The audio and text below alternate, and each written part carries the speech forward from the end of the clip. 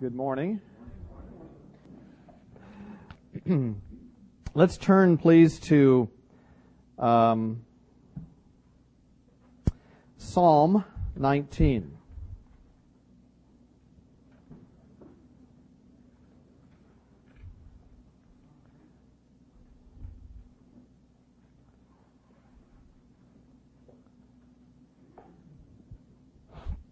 We'll come to this psalm in just a minute or two. It began like any ordinary day, but this would be no ordinary day. David was watching the sheep in the meadow. He had risen early, as he did each day, to take care of the lambs. The sheep were already feeding by the still waters. David had taken care of the weak. He had bound up any broken bones. He had applied oil to the head of the lambs. And he made sure that all of his flock was healthy and was well. And as the sheep were resting, having enjoyed the meadow grasses, David pulled out his lyre, or it's like a miniature harp, and he began to play a tune and began to sing praises to God. It was just like any ordinary day. But it would be a day that would change everything. We learned last week that David was probably born during the same year that Saul first disobeyed the Lord. And through Samuel, the Lord told Saul that his kingdom would be taken away from him and would be given to another who had a heart after God's own heart. It appears that David knew the Lord, and he walked with the Lord from a very early age. And during his free time, we talked about free time last week, during his free time, he learned to play musical instruments, and he learned to compose music, and compose the not only the melodies, but also the lyrics as well. And during his free time, he would, when the sheep were settled, he would compose many of the psalms that we have in the Bible today. And so, thousands of years later, we are now still enjoying the psalms that he wrote in those days. From those psalms, we see that David grew in character. Now, last week we noted that we grow in character in a number of ways. One of the big character developers in our life comes from our own family. God has placed us in a unique family with a particular mother, father, brothers, sisters, if we have them, and particular circumstances, and He has placed us there because that's where He wants us to grow in character. And we grow, and our character is developed in part through our family. We also mentioned that our character is developed in part by our occupation, whether it is school, or it is work, or it is housework, our career. And a lot of character development is formed that way. But I think the greatest character development comes from our relationship with God. You become like who or what you worship. You become like who or what you worship. Now, David knew that. In Psalm 115, he writes a psalm about idols. And he talks about the folly of those who worship idols, who make carved images and they bow down before them. And he says, those who make them are like them. So is everyone who trusts in them. David had a lot of time on his hand when he was out in the fields with his sheep, and he enjoyed creation. We can tell that from many of the Psalms. And he enjoyed the intricacies of God's handiwork as he looked all around him.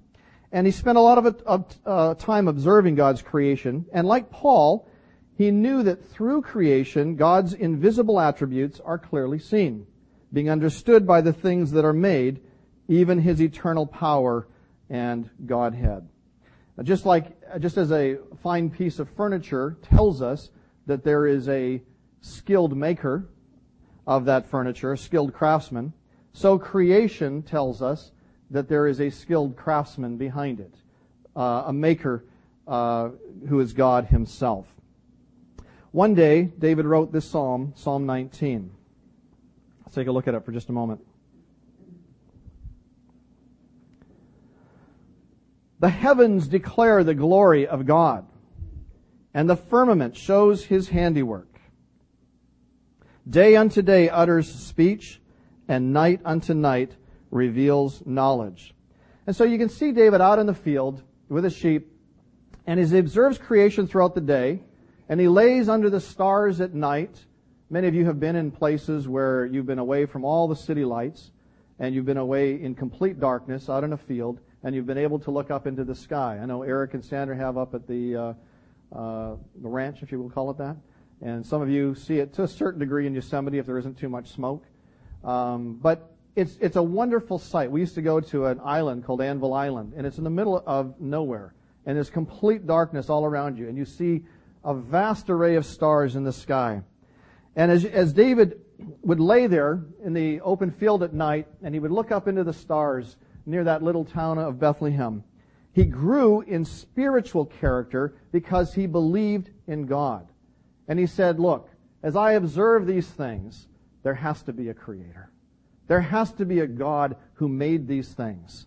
There has to be a design. He believed that design demands a designer, that something made demands a maker, and that all of creation demands an intelligent architect and maker. David would have witnessed out there in the fields the seasons. He would have seen the clouds forming on the horizon, and he could have heard the thunder claps and seen the lightning flashes in the sky. He must have thought of God's power when he saw that. I remember years ago, I traveled to Chicago, and I had never seen sheet lightning before. How many of you have seen sheet lightning? It is the weirdest thing. I'd never seen it before in my life. It told me something about the power of God. He must have thought of God's order when he witnessed the 4 seasons repeat themselves year after year, when he saw the stars in their proper place each night. He must have praised him for the rain that fell to the ground and watered the ground, and the streams would form and would be sufficient to give drink to his sheep. He must have wondered about the way God provided for every living thing. David continues in this psalm, there is no speech nor language where their voice is not heard. Their line has gone out through all the earth, and their words to the end of the world. Creation is a universal language. It speaks to the highest intellect studying the universe, to the lowliest tribal man or woman in Papua New Guinea. Creation speaks about God and about who He is. Creation points to the power of God. It points to His greatness, His order, and His care. Recently, I asked a very unsaved man about creation. I was telling him that creation tells us. He was questioning whether there is a God. And I said to him, I want you to read Romans chapter 1. I want you to read Romans chapter 2. And we've been going through the book of Romans slowly. And I said, read it, and then you come and tell me what Romans tells you about God. So I saw him several days later, and I said, what did you learn? He says, well, creation tells me about the love of God. I said, what? I had never heard that before. I expected him to say the power of God, the order, God's order, His hand in all of creation. He says the love of God. I said, really? I said, how does it show to you the love of God? And he said to me, because God has placed everything we need within easy grasp. And he says, that tells me that He must be a God of love. I said, wow, you could become a theologian. God has provided us food and every good thing. And David would agree with that. God is good. God is kind. He is a God of love. David writes in Psalm 145, verses 15 through 17, the eyes of all look expectantly to you. You give them their food in due season. You open your hand and satisfy the desire of every living thing. David learned these things out in the fields with his sheep. So David is singing his heart out as he's watching his sheep that day. The tunes and the words are praises to God. What a healthy enjoyment he had of music. It was a day like any other day, but it would be no ordinary day. The sheep began to stir.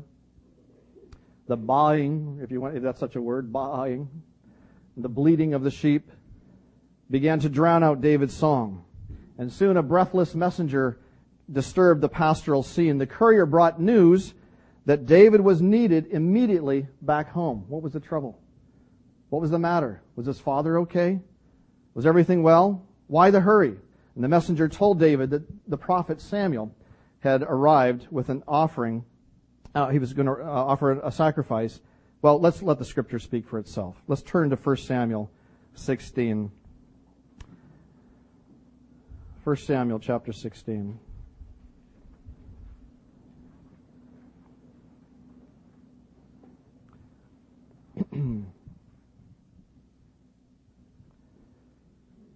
Now the Lord said to verse 1, Now the Lord said to Samuel, How long will you mourn for Saul, seeing I have rejected him from reigning over Israel? Fill your horn with oil and go. I am sending you to Jesse the Bethlehemite, for I have provided myself a king among his sons. And Samuel said, How can I go? If Saul hears it, he will kill me. And the Lord said, Take a heifer with you, and say, I have come to sacrifice to the Lord. Then invite Jesse to the sacrifice, and I will show you what you shall do. You shall anoint for me the one I name to you. So Samuel did what the Lord said and went to Bethlehem. And the elders of the town trembled at his coming and said, Do you come peaceably? And he said, Peaceably, I have come to sacrifice to the Lord. Sanctify yourselves and come with me to the sacrifice. Then he consecrated Jesse and his sons and invited them to the sacrifice. So it was, when they came and he looked at Eliab, he said, Surely the Lord's anointed is before him. But the Lord said to Samuel, Do not look at his appearance or at the height of his stature, because I have refused him. For the Lord does not see as a man sees, for man looks at the outward appearance, but the Lord looks at the heart. So Jesse called Abinadab and made him pass before Samuel. And he said, Neither has the Lord chosen this one.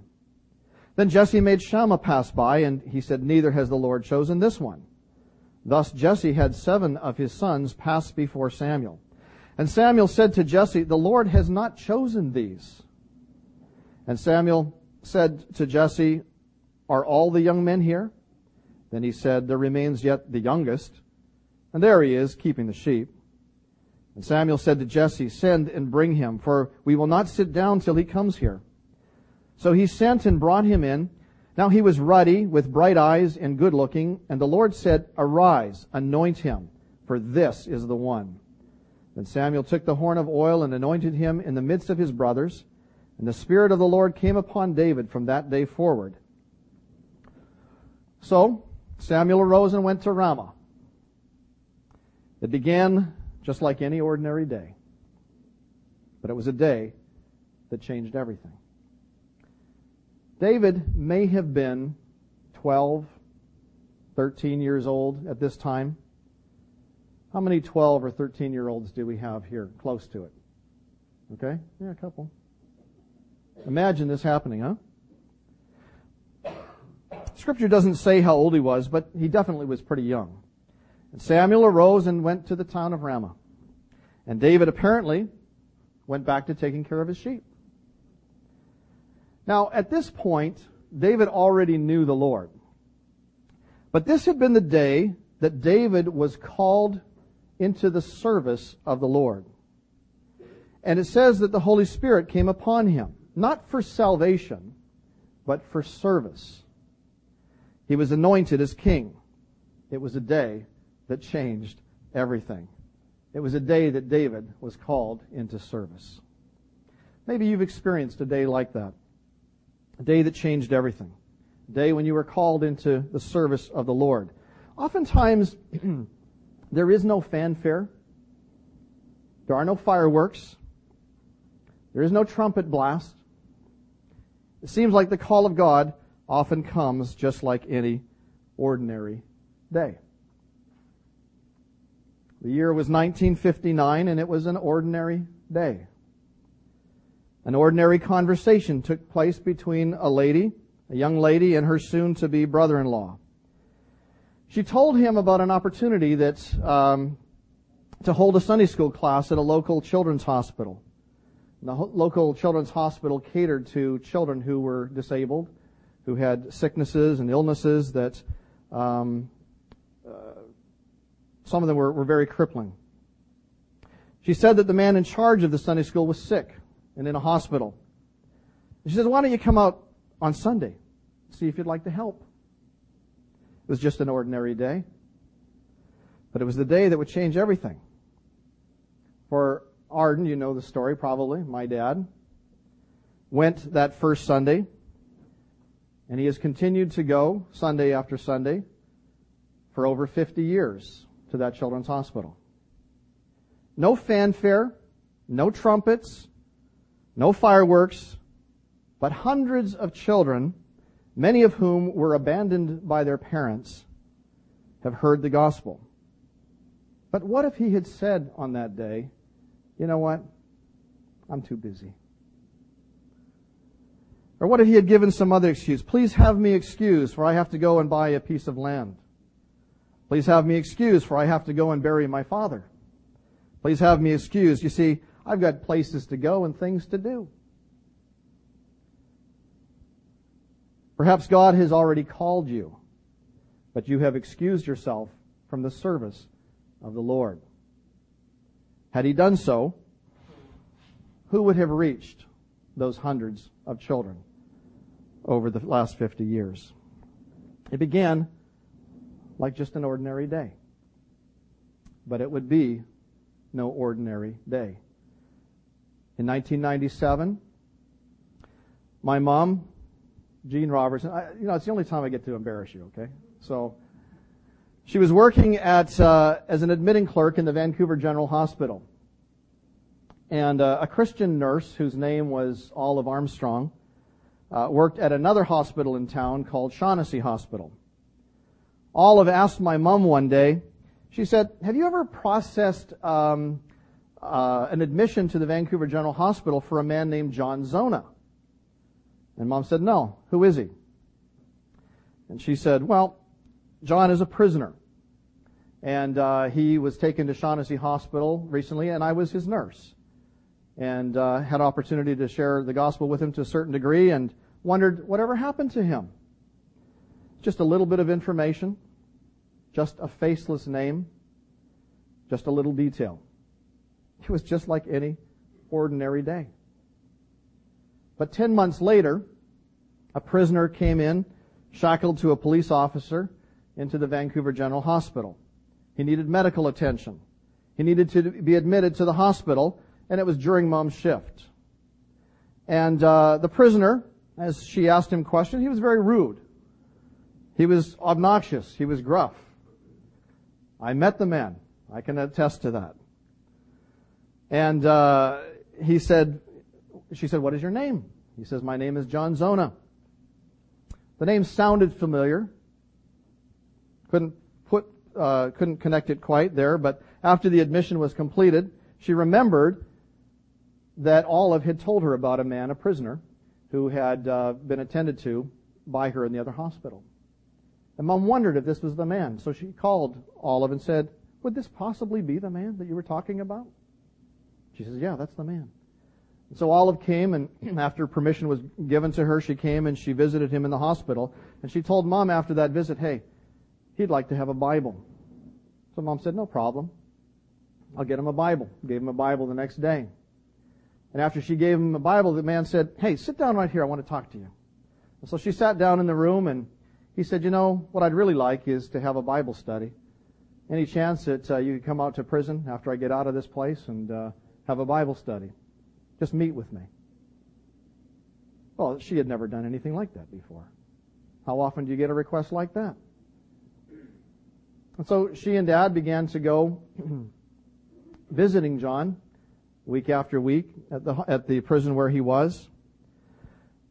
2009 marks 30 years of weekly chapel services at prisons in Vancouver. They go to 3 different prisons. They've spent 30 years at, help me out here, what's the name of it again? Mission Institution. It's a medium security prison in the Vancouver area. 30 years.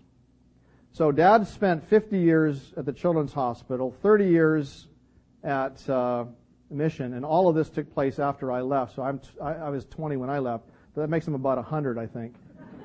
If my math is right. So they go out every week and visit. Think of the effect that their lives have had on thousands of prisoners over the years. But what if on that day, Mom had said, oh, that's an interesting story about a guy, and just put it out and never remembered? What if she didn't get that Bible? What if she didn't just sit down that day and talk with him? What if when he asked her if she would come out and they would come out to have Bible study, they said, you know what, I haven't got time for this sort of thing. You know what, I've got a busy life before me. But thousands of prisoners have heard the gospel as a result. It was a day just like any ordinary day, but it was a day that changed things forever. It began like any other day, any ordinary day, but it would be no ordinary day. I was overseas for 3 months in 1979 with Bill McDonald, Paul and Helen Flint from Emmaus, and my roommate Steve Hahn. We traveled to 13 countries in 3 months, and we were visiting missionaries. We were serving any way we could, ministering the Word and ministering practically to people all over Europe. We lived pretty simply. We would sleep in tents at night. We would find an open field somewhere, and we'd pitch a tent, and we would sleep. And in the morning, we'd have a breakfast of, that really long French bread. What do they call it? Baguettes, baguettes and butter. That was our breakfast for 3 months, 90 days or more. That is a way to lose weight, by the way. Yeah. One night, we stayed with missionaries in France, Mert and Evelyn Walcott, and we pitched a tent in the open field behind their home. And we had 3 tents. I slept in the tent that night with Bill, and then Steve had his own tent, and Paul and Helen had their tent. And as I climbed to the tent, Bill and I chatted before falling asleep, and he said, would you ever consider coming down to California and working with us in the DITP? Kind of stunned me. And I told him that I'd have to speak to my elders and I said I'd count it a real honor. It says in our passage this morning, so Samuel arose and went to Ramah after he anointed David and all that. But in my case, I could say, so Bill rolled over and went to sleep. And I lay awake in the tent all night long wondering what in the world the Lord had in store for me. And this summer marks the 30th year since I was asked that question. 30 years. It was a day just like any ordinary day. But it was a day that changed my life forever as well. It's a call to service, really. Today is just an ordinary day. It's a Sunday like any other Sunday that you've experienced. But today the Lord may be calling you. Calling you as He did His disciples, follow me, and I will make you fishers of men. Or of Peter, feed my sheep, take care of my lambs. Today may have started as an ordinary day, but it may be a day that changes your life forever. So once God called David to serve Him, to be the new king of Israel. Then what happened? David went back to his sheep. And it may have been years before the Lord started to move him toward the throne. But I do know this. David was humbled by the anointing of the Lord. Listen to what he wrote.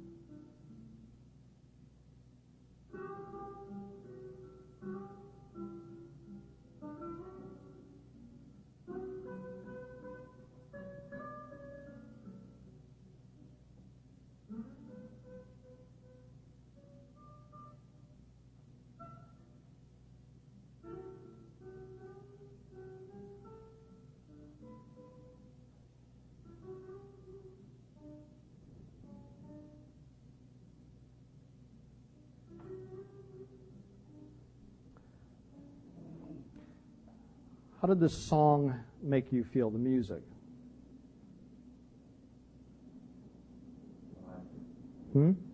Odd? Odd? O-D-D? Oh.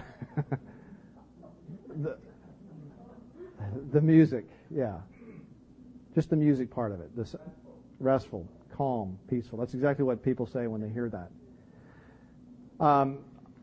We chose that partly because of the music, because of the skillfulness of the artist who played it. It gave you that feeling of calm. Okay?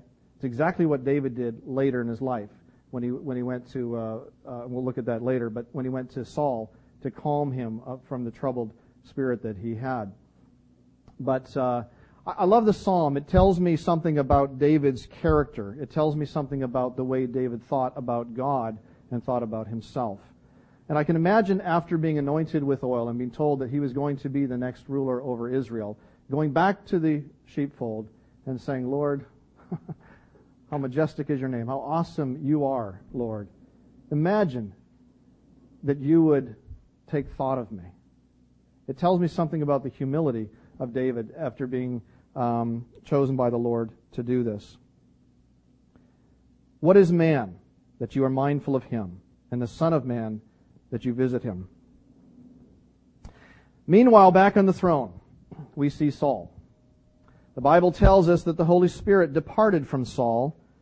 God's stamp of approval on his life and ministry was over. Now, he would still carry on as king for another 18 years.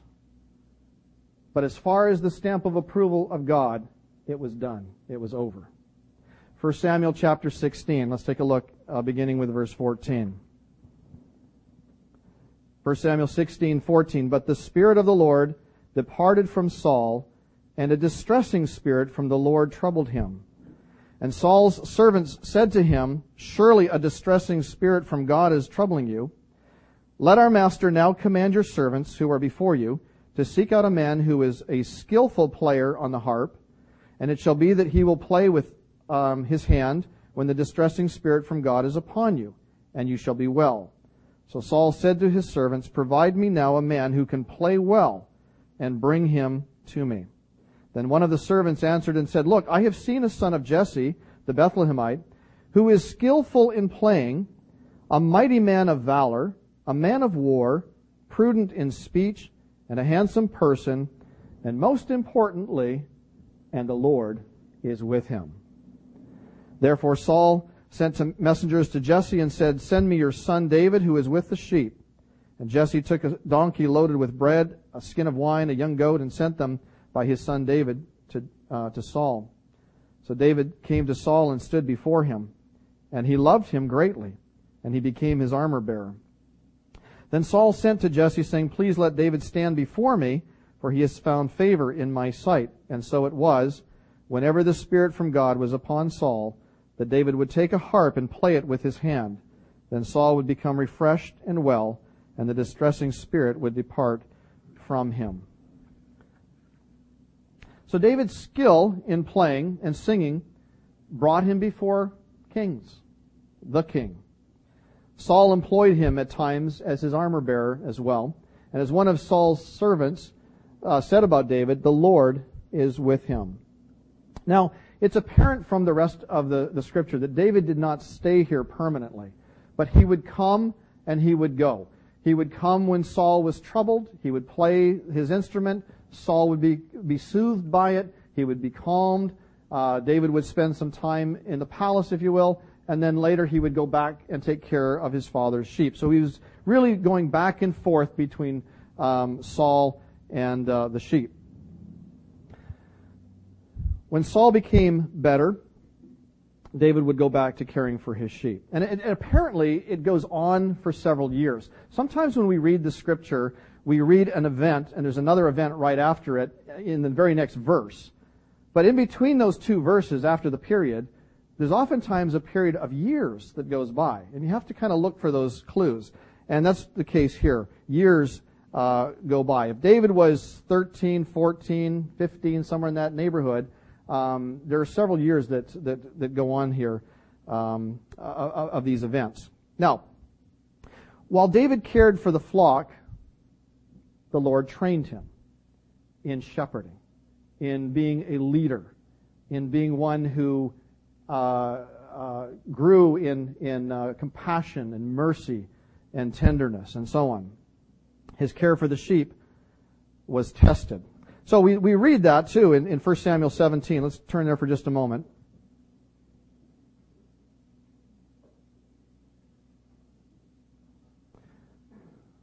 I often think when I read this passage, what kind of a shepherd would I be?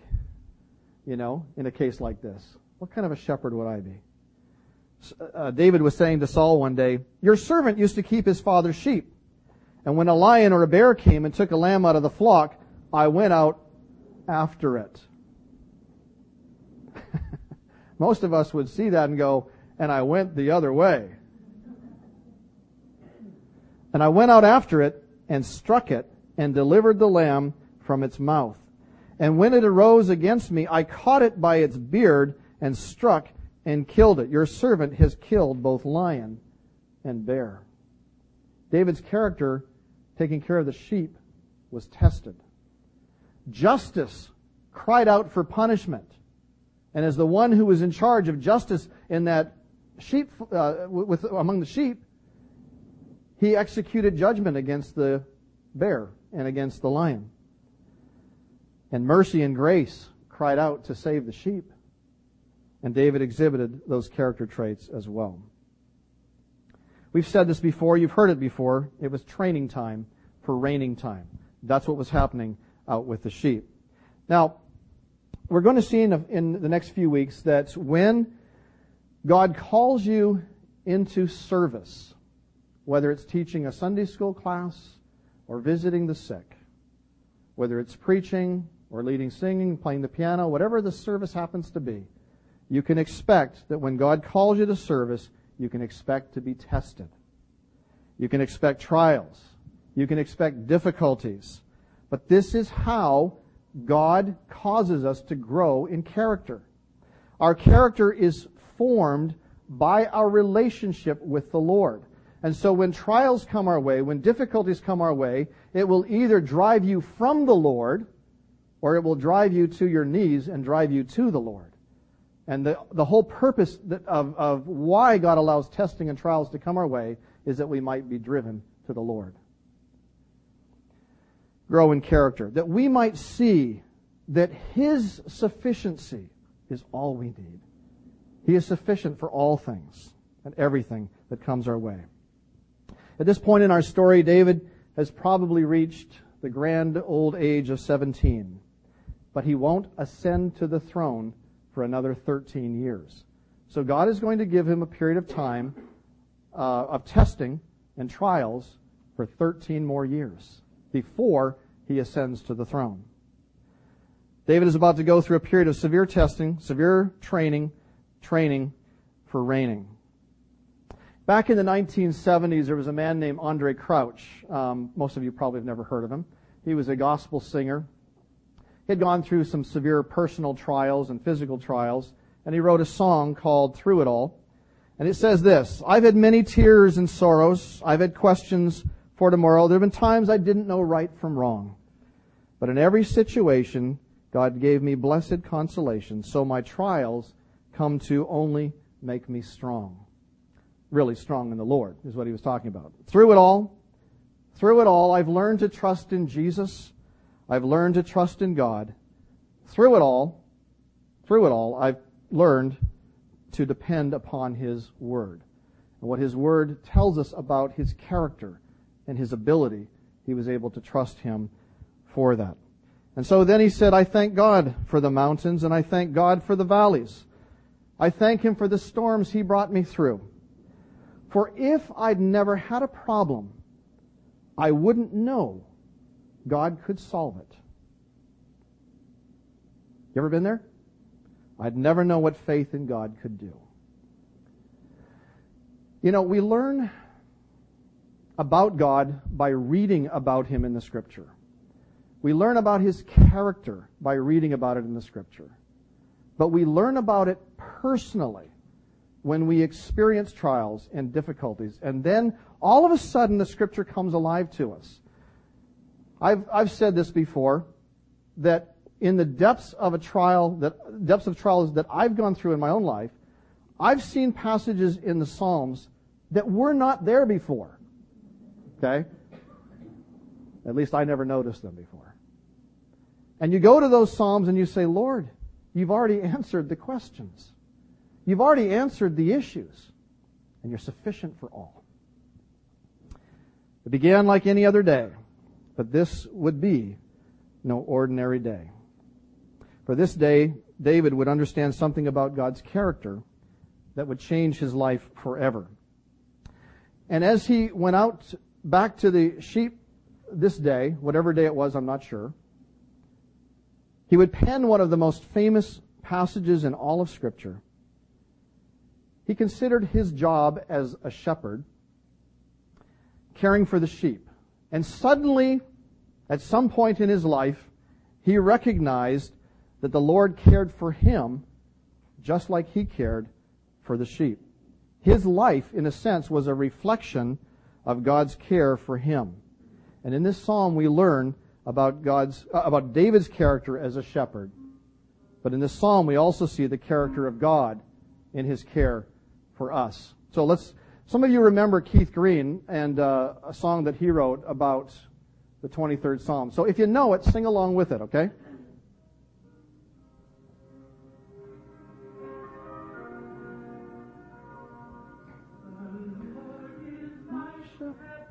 I shall not want. He lays me like down green pastures. He leads me beside the still waters. He restoreth my soul and guides my path in righteousness for His name's sake. Through the valley of the shadow of death, not fear, thou art with me. Thy rod and thy staff, they comfort me.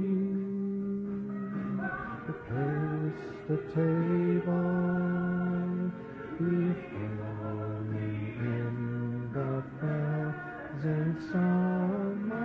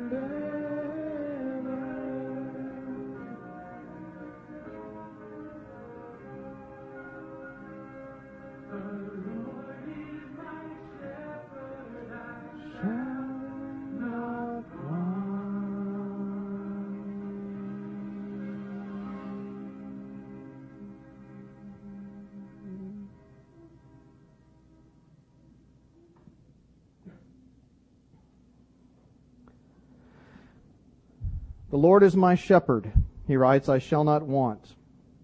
Every need supplied. We learn something about David's trust in God here. He makes me to lie down in green pastures. He leads me beside the still waters. He is saying, Lord, you're the one who supplies all of my needs, all of my necessities, whether it's food, shelter, clothing. It tells me that David is trusting the Lord for his daily provision. He restores my soul, every spiritual need supplied. He leads me in paths of righteousness for his name's sake. God, I trust you to give me direction. The heart of man plans his ways, but it is the Lord who directs his steps. And Lord, I'm going to trust you for whatever that direction is. But I know that whatever direction it is, it will be in paths of righteousness for his name's sake. Yea, though I walk through the valley of the shadow of death, I will fear no evil. Freedom from fear. Bill used to say, we are immortal until our work is done. I like that. We are immortal till our work is done. For you are with me, his presence with me. Your rod and your staff, they comfort me. His hand of correction on my seat of learning, okay, that's necessary. Do you accept it? Okay, it's important. They comfort me, it says. How is that comforting that the Lord should discipline us? Tells us we're his children. That's comforting. Tells us he loves us enough to correct us, to change us. And the staff to deliver me from evil. You prepare a table before me in the presence of mine enemies.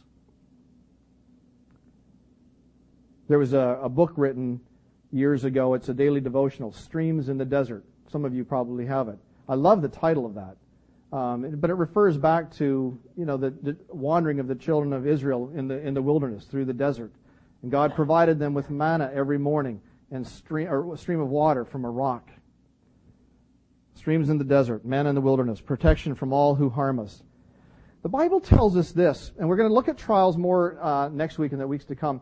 The Bible tells us this, that God does not allow us to be tested beyond what we are able. It's important for us to know that. It's important for us to believe that. So that when we are in an ordeal that seems like it is overwhelming to us, remember that God will not allow us to be tested beyond what we are able. But with the temptation or with the testing, he will provide a way of escape that we may be able to endure it. You anoint my head with oil. David was literally anointed with oil for service for the Lord. My cup runs over, nothing lacking in all that we need. Surely goodness and mercy shall follow me all the days of my life. Okay? Oftentimes, Christians are accused of being kind of pie in the sky, future rewards, future heaven, blessings down the way. That's not what it says here. It does say it, but it's later.